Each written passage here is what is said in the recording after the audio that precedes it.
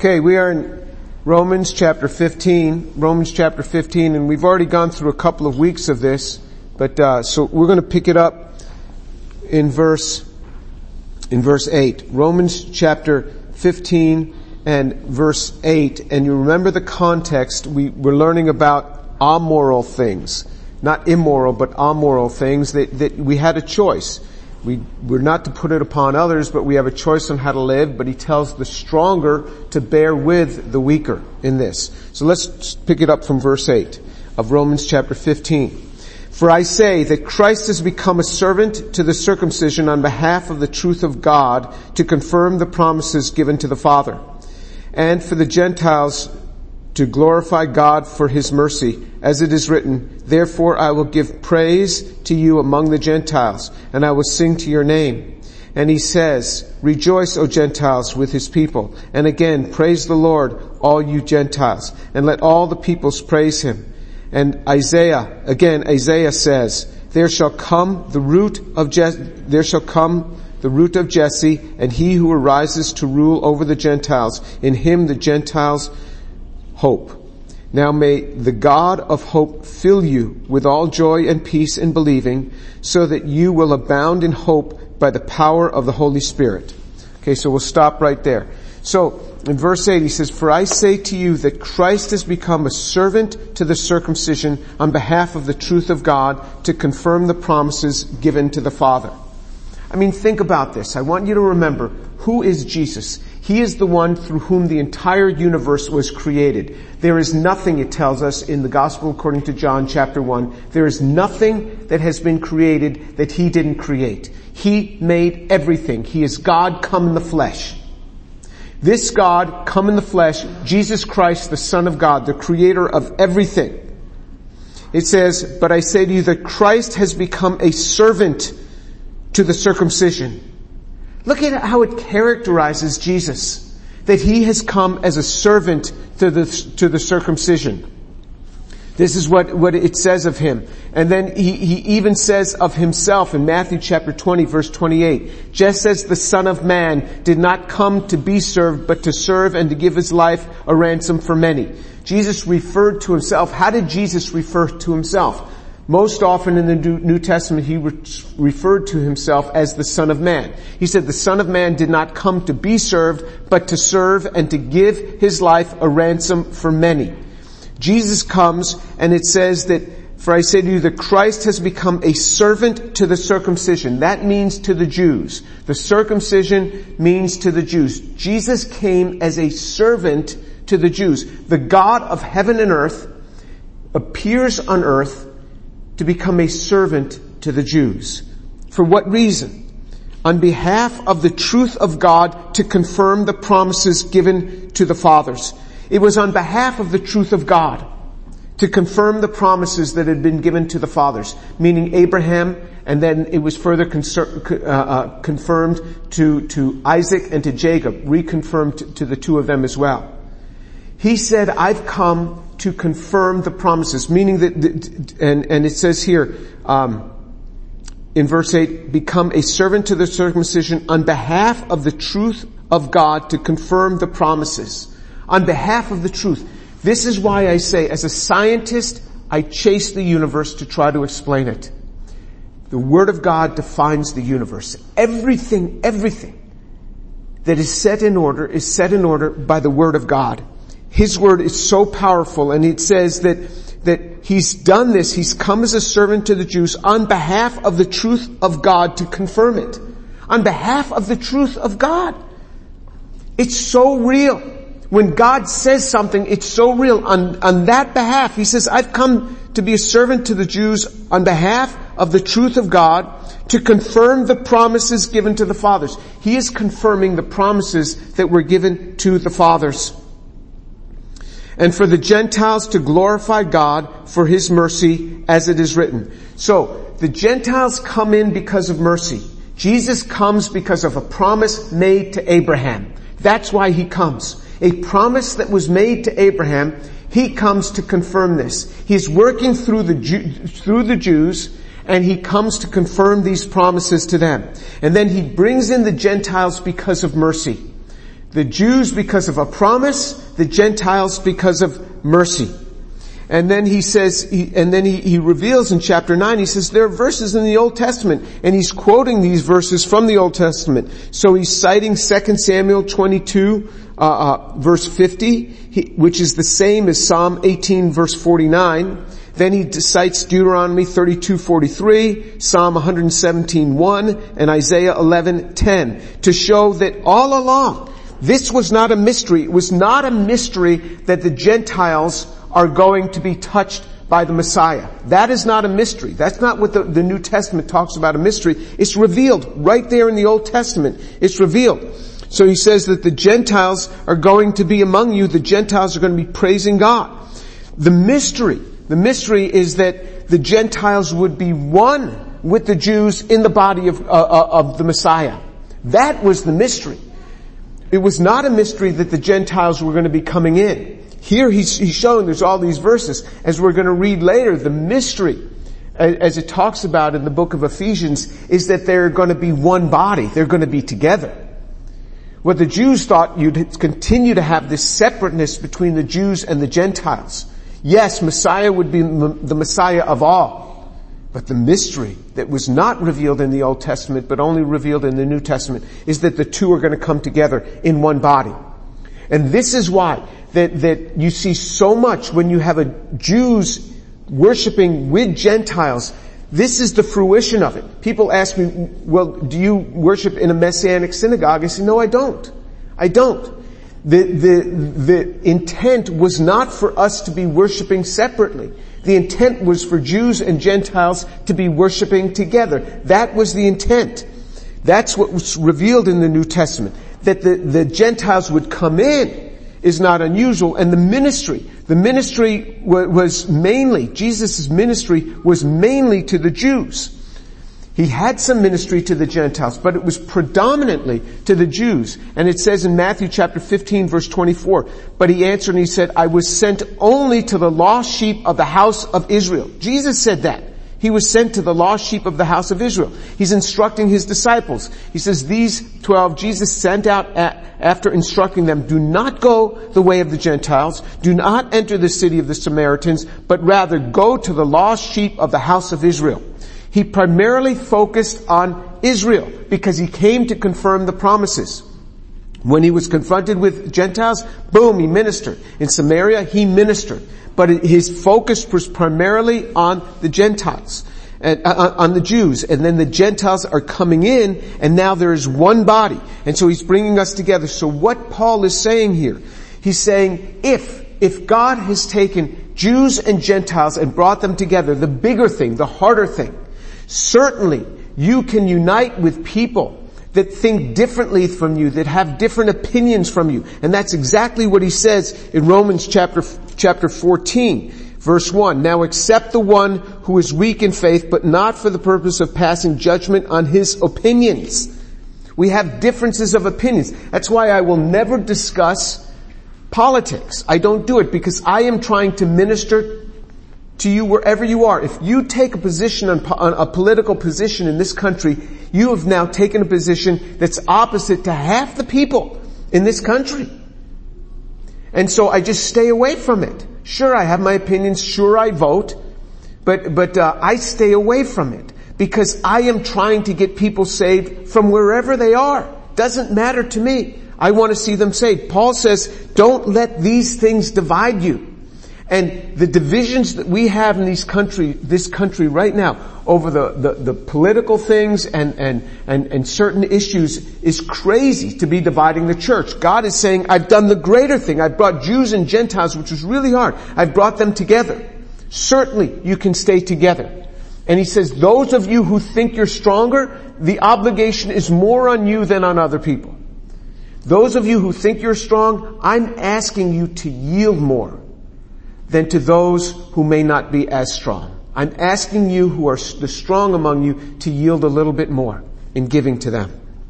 And then in verse 13 he says, now may the God of hope fill you with all joy and peace in believing, so that you will abound in hope by the power of the Holy Spirit. So this is what he's talking about. He's saying that I have filled you Now may the God of hope fill you with all joy and peace in believing. There is such joy and peace in believing and taking hold of the scriptures that are there. Everybody goes through bouts of depression. Some people it's like this, some people it's like this. Alright? I don't know where you are on this spectrum. My wife is like this. She's just always happy and excited. It takes a lot to really get her upset. I know how to do it, but it takes a lot. And for me, I'm kind of like this. I have my ups and downs, but it goes away rather quickly. Some people go way down. But the Bible makes it very clear. He says, now may the God of hope fill you with all joy and peace in believing. When we take hold of the truth and start taking hold of it and believing it, it does so much. Lord, I believe your word. I believe your word. You take hold of it. It can lift you up. It says in John chapter 15, verse 10 and 11. Let me first read verse 11. John chapter 15, verse 11 says, these things I have spoken to you so that my joy may be in you and your joy may be full. I've spoken these things so that my joy may be in you and your joy may be full. Well, what did he say? How we could get that? Well, you look up in verse 10, the verse above it. If you keep my commandments, you will abide in my love, just as I have kept my Father's commandments and abide in his love. These things I've spoken to you so that my joy may be in you and your joy may be made full. If you keep the commandments of God, the love of God will abide in you. He says, you will abide in my love as I have kept my Father's commandments and abide in his love. If you keep my commandments, you will abide in my love. So here's my love. It's this umbrella of love. Here's my love. If you keep my commandments, you'll abide in my love. You don't keep my commandments, I'll still love you, but you're not abiding there. You've now translated out of this umbrella of love. I still love you, but now you've exposed yourself to all sorts of attack. I can look at believers in Jesus Christ, and I can look at their lives and look at their walk and know what their joy is going to be like down the road. I'm talking a decade later. If they walk in the commandments of God, they are blessed. If they don't, they are going to end up in real trouble. Because not that the love of Christ has left them. They have left it. They have left that umbrella of love. And he says, this is how you get your joy. You stay in my commandments. It's not this fuzzy thing that's ethereal. Well, I wonder how I can stay in this. You keep my commandments and you will abide. There are commandments in the scriptures over and over again that we are daily in his word. We've gone over those scriptures again and again. If you're not daily in his word, these bouts of depression, these bouts of feeling of separation are going to be much greater. I've said it again and again because the Bible says it again and again. If you keep my commandments, you will abide in my love. If you don't, you won't. And here he's saying, just by taking hold and believing these truths, this can have such an effect in your life in hope and in the power of the Holy Spirit. Verse 13 of Romans chapter 15, now may the God of hope fill you with all joy and peace in believing, so that you will abound in hope by the power of the Holy Spirit. You have the Holy Spirit working in your life. There is great, great reward in believing the Word of God. Great reward, because it's absolutely true.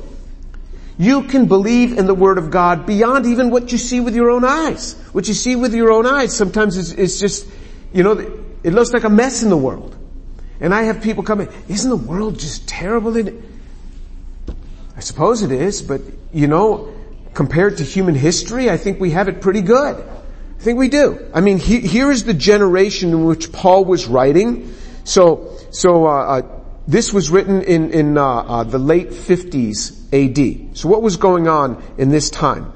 So Nero Claudius Caesar Augustus Germanicus ruled the Roman Empire from 54 to 68 AD. So this is written in about 57 AD.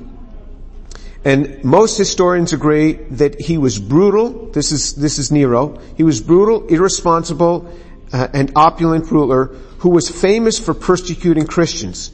He was known to force Christians into gladiator matches where they would be eaten by lions, and often he often lit his garden parties with the burning carcasses of Christian human torches. I actually think it's not too bad right now. You know? When you look at the generation in which Paul was writing this window that we have in human history where we are living at this instant, us, it's not too bad. And you're complaining? I mean, you go to other parts of the world, it's not nearly as nice as it is right now. And life can turn on a dime. So he says that I want you to see a difference. I want you to see something different. Now let's pick up at verse 14, Romans chapter 13, verse 14. And concerning you, my brethren, I myself also am convinced that you yourselves are full of goodness, filled with all knowledge, and able to admonish one another. But I have written very boldly to you on some points as to remind you again, because of the grace that was given me from God, to be a minister of Christ Jesus to the Gentiles, and ministering as a priest to the gospel of God, so that my offering of the Gentiles may become acceptable, sanctified by the Holy Spirit. Therefore in Christ Jesus I have found reason for boasting in things pertaining to God.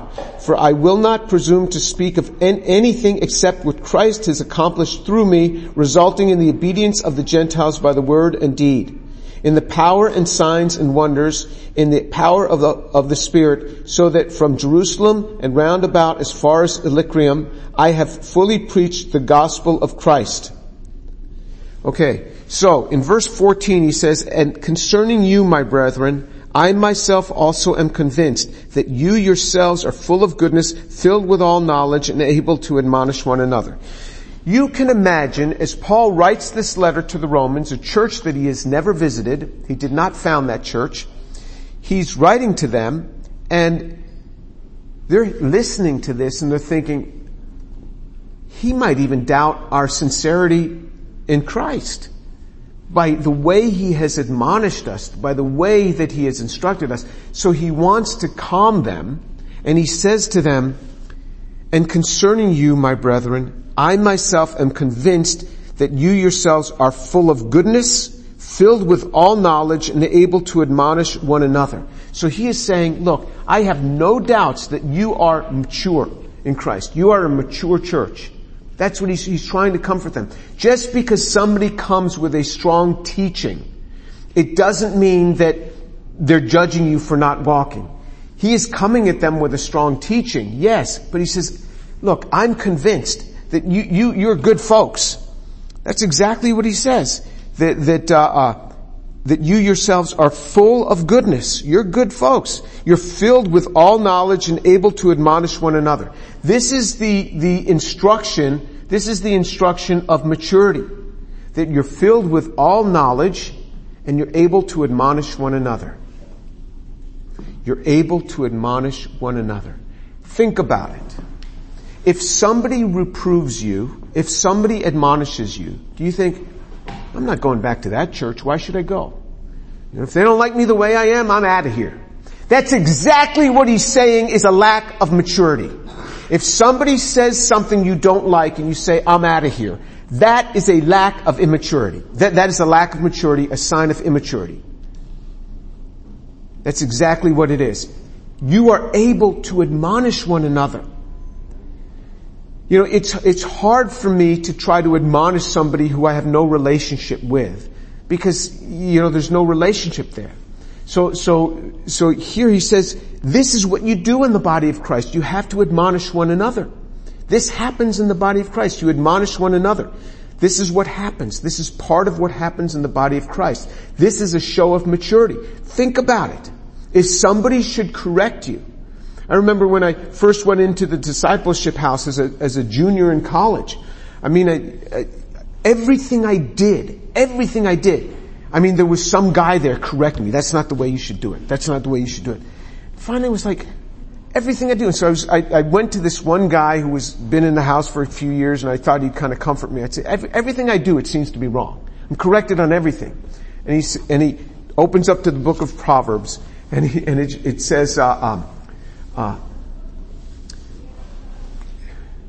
admonishing and correction is a way of life. I mean, there was absolutely no mercy. It was like, oh, okay, don't worry. No, it's a way of life.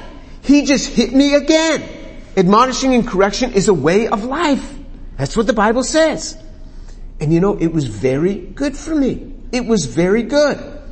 I just had to listen to a 7-part series that all the faculty and staff at Rice University had to listen to. A 7-part series, it's online, and you have to listen to it. By May 20th, you have to listen to it.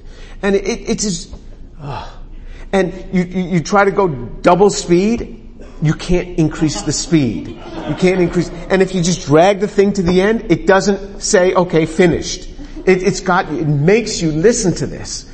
And one of the things is there's some graduate student talking about, my boss just picked on me so much in front of the other group members and everything, and she's saying how she went to the Title IX office and the Title IX speak to the advisor. And I met with my research group after that. I said, that's all I ever do with you guys. If you do something, you're up at the board and you say something wrong, I correct you. I said, if you're going to run to HR or to Title IX every time I correct you, what am I going to do? And they're like, no, you're doing the right thing. I just give it to them. This is part of education. I had 2 students come back. They graduated from my group over 20 years ago. They just came back on Friday. They were visiting Houston. They brought their 2 kids to my office and they met in my research group and they got married. And this guy said, aside from my father, you've had the most impact in my life. And he's an unbeliever. And he said, I had to tell you that. You've had the most impact. I said, I just got done with this video that talks about how I shouldn't, push my people too hard. He says, no, this was the best thing for us. They both work for Intel, which is a very pushy company. That company just drives its people. And they said, this was the best preparation we could have had. And so if you can't take admonishing, this is what's in the body of Christ. Say the pastor says something you don't like. So we've got the next 5 weeks, the pastor's going to talk about the remodeling that's going to be taking place. And you say, why are they always raising money? This church has one Sunday a year. One Sunday a year it talks about giving in this church. And on that one Sunday a year, there will people say, this church is always asking for money. I'm like, you have no idea. One Sunday a year, they talk about giving. And you say they're always asking for money. Except when they're doing big remodeling projects. The church has not had remodeling for about 18 or 19 years. I remember when this gymnasium was not here. The gymnasium was on the first floor. They moved there was no second floor. They moved all the old people and the children to the ground floor for safety's sake, in case there's a fire. And they moved everything else to upper floors. And so they built this gym. Now I ask you, did you pay for that chair that you're sitting on? Did you? I don't know how much these folding chairs are, say $60. Did you pay for that? No, you didn't. Somebody else did. And you're sitting right there. You got your butt in that chair that somebody else paid for. This is normal. You pay for things for other people. Alright? Did you pay for your feet are on this wooden floor? Did you pay for those pieces of wood where your feet are sitting on? No, you didn't. Somebody else did. And it wasn't the government. The government paid nothing for that. Alright? Somebody gave money to pay for that floor. That you're sitting right there and you got your feet on that floor. Somebody did that. Now, the church is going to have a major remodeling thing. You say, why are they remodeling? Because they have to. The sanctuary has not been remodeled for 25 years. Alright? You say, well, it looks good enough for me. Well, it has to be brought up to standards where there's better electronics and sound systems and all these things that need to go on. Alright? So, they're going to be talking for the next 5 Sundays, they're going to be talking about this campaign to raise money. Now, they're not going to college students thinking that you're going to fund this thing. Trust me, your $5 is not going to do a whole lot for this. It's what it is for you when you give something. Give something. You say, well, I'm in college. That doesn't excuse you. Alright? You can't use that as an excuse all the time. Do you buy yourself a Starbucks coffee? How about sacrificing that and taking that $5 and giving it? That's a major sacrifice. Come on. Oh. Okay. Here, take that money. Look, This is for you. Now, they're not looking to college students to pay for this whole thing. There is going to come a day when you're in a church, when you're getting a real salary, and you're going to give real money to these sorts of things that are for generations beyond you. The people who paid for these chairs and the floor, a lot of these people are now dead. They're gone. That was paid for like 18 years ago. These people are gone. But they had something that this is for the future. If you think this church, well, why is it always internal? We should be giving out. I mean, this church does so much outward. If you don't know it, you gotta read about all the, 12 different local ministries in the 3rd ward and in the 5th ward, in Casa El Bueno Samaritano, where they doctors just staff these things, and pharmacists and nurses and dentists just giving all of this. Where does all this medicine come from? It comes from people in this church who are giving money. This is what the money goes to. This church, when I started coming here 23 years ago, we had one service in this one church. Now we've got 3 campuses, we've got multiple services going on, and we got a Chinese service, and we got 2 Spanish services, and we got just so much going on. You're giving beyond yourself. If you say, well, I'm not going to go to a church where they're not asking for money, I guarantee you what will happen is, as soon as you go to that church, you'll start asking for money. Because you can't get away from this thing. And if you think, well, I'll go to another church, it'll follow you.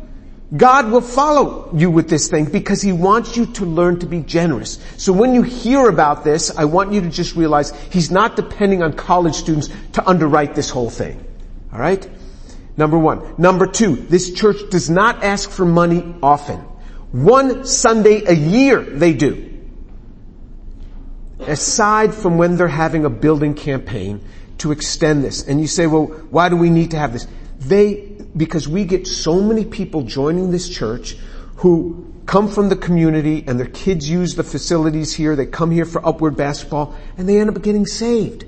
They end up coming through the children's ministry, coming in, and then through that they get saved. They're going to set up this whole play thing for kids, indoor, air conditioned, for kids in the community to come. Because parents will be here and they'll get saved. Do you see the strategy behind this? This is what they're doing. So Paul says, you know how to admonish one another. These are the signs of a healthy church. That you can admonish one another. That people can say things without you getting your feelings all bent out of shape. This is what life is about. Your spouse one day is going to say things that you really don't like. So what are you going to do? You're going to leave? Well, you'll be leaving one spouse after another spouse after another spouse. And the more you get to know a person, the more you're going to know what buttons you can push to really get them.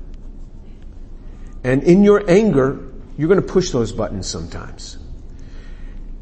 And you're going to hope your spouse doesn't leave you. And you shouldn't leave your spouse. And these things happen. And your kids are going to grow up. The kids that you have paid so much for raising, they're going to say things that really hurt your feelings. And what are you going to do? And just say, well, forget it. College is on your own. No, I mean, you're the parent. You're the stronger one. You work on this relationship. This is what you do. This is the signs of a healthy church. He says, the reason I'm telling you this is I am, in verse 16. So I've written all this to you because I'm a minister of Jesus Christ to the Gentiles, ministering as a priest the gospel of God. And then he starts talking about all the different successes he's had in ministry. He's talking about the successes he's had in ministry. And this is what he's talking about. And he's glorying in the Lord. He says, I'm the apostle to the Gentiles, just as Peter was the apostle to the Jews. And he's talking about what he's done. And in verse 19, he says, in the power of signs and wonders, in the power of the Spirit, so that from Jerusalem and around about as far as Illyricum, I have fully preached the gospel of Christ. I've fully, or in fullness, preached the gospel of Christ. He did to Illyricum. Illyricum is 1,500 miles away. That's Yugoslavia and Albania, where that is. It's 1,500 miles from Jerusalem.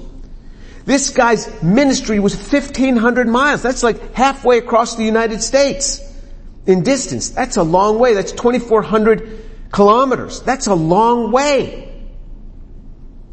This is the whole eastern portion of the Roman Empire. This guy is covered.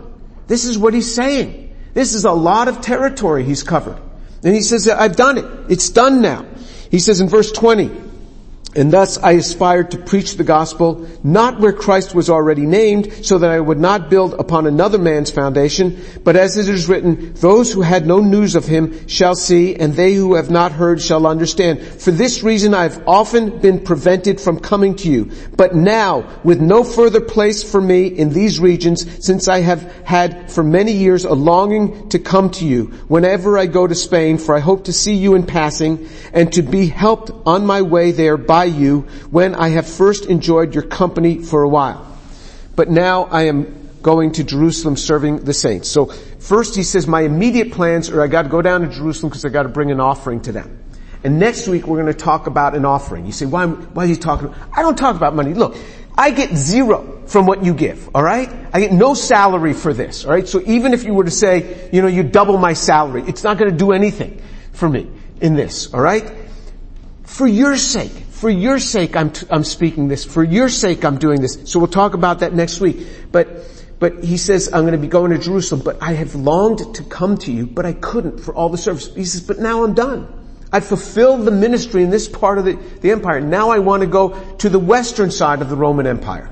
So he wants to visit Rome on his way to Spain, the furthest most point of the Roman Empire. I want to go there. And I want to minister the gospel. I'm ministering the gospel not where other apostles have been. We are to go and minister the gospel where the other apostles have already been. He was going, and as an apostle, he was establishing places, going and preaching in places where other apostles had not been.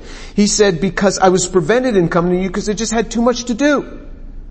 And now I'm gonna go and now I'm done. I'm gonna head on over to Spain. On my way to Spain, I'm gonna visit you. And you know what you're going to do? You're going to help me on my way in ministry to Spain. You're going to help me. You're going to help to finance my ministry in Spain. Paul, you're always asking for money. Look, this is the Word of God. God set this thing up like this. And you will see the Gentiles are going to be supporting, he's going to talk about a gift. The Gentiles are supporting a gift that's going to go to Jerusalem. And to this day, the vast majority of support that goes to Jewish missions, that goes to missions to the Jews, is paid for by the Gentiles. To this day. And we're going to see why that has to be the case next time. That has to be the case. God has raised up Gentiles for the focus of bringing Jews into the kingdom of God. And he says, you're going to help me on my way as I go to Spain to these other Gentiles. You're going to help me on my way. Paul wants it for what it's going to do in their lives. What it's going to do in their lives. He says, I'm planning to come and see you. Now he got waylaid after he went to Jerusalem, and he did end up in Rome, but not in the Roman church there. He ended up under house arrest for a couple of years. And there's nothing in the Bible that tells us that Paul ever got to Spain, but there is good extra biblical literature from the early times that says that Paul did get to Spain prior to his second going to Rome, where he was ultimately martyred. Okay, let's pray. Lord, I thank you so much for the truth of your word. And I pray, Lord, that you'd take these young people and you'd firm them up in truth, that they would be able to handle when somebody would admonish them. Father, I pray that you would make them strong. Father, I pray that you'd build them up in the fear and in the knowledge of Jesus Christ. And as they read these words in the Word of God, that they would be built up strong. Father, do this, I pray. And Lord, I pray that you would be working in the lives of the unbelievers. Father, for the unbelievers, save souls, Lord. Save souls, I pray. For the glory of Jesus, draw people to Jesus, I pray. Save souls. Turn them to you. Father, I ask you, may we participate in this salvation by bringing people to the feet of Jesus. Father, please let us participate in this, that we would share in that joy with Jesus as he presents them to the Father. Lord, save souls, I pray, for the glory of Jesus, and in his name, amen.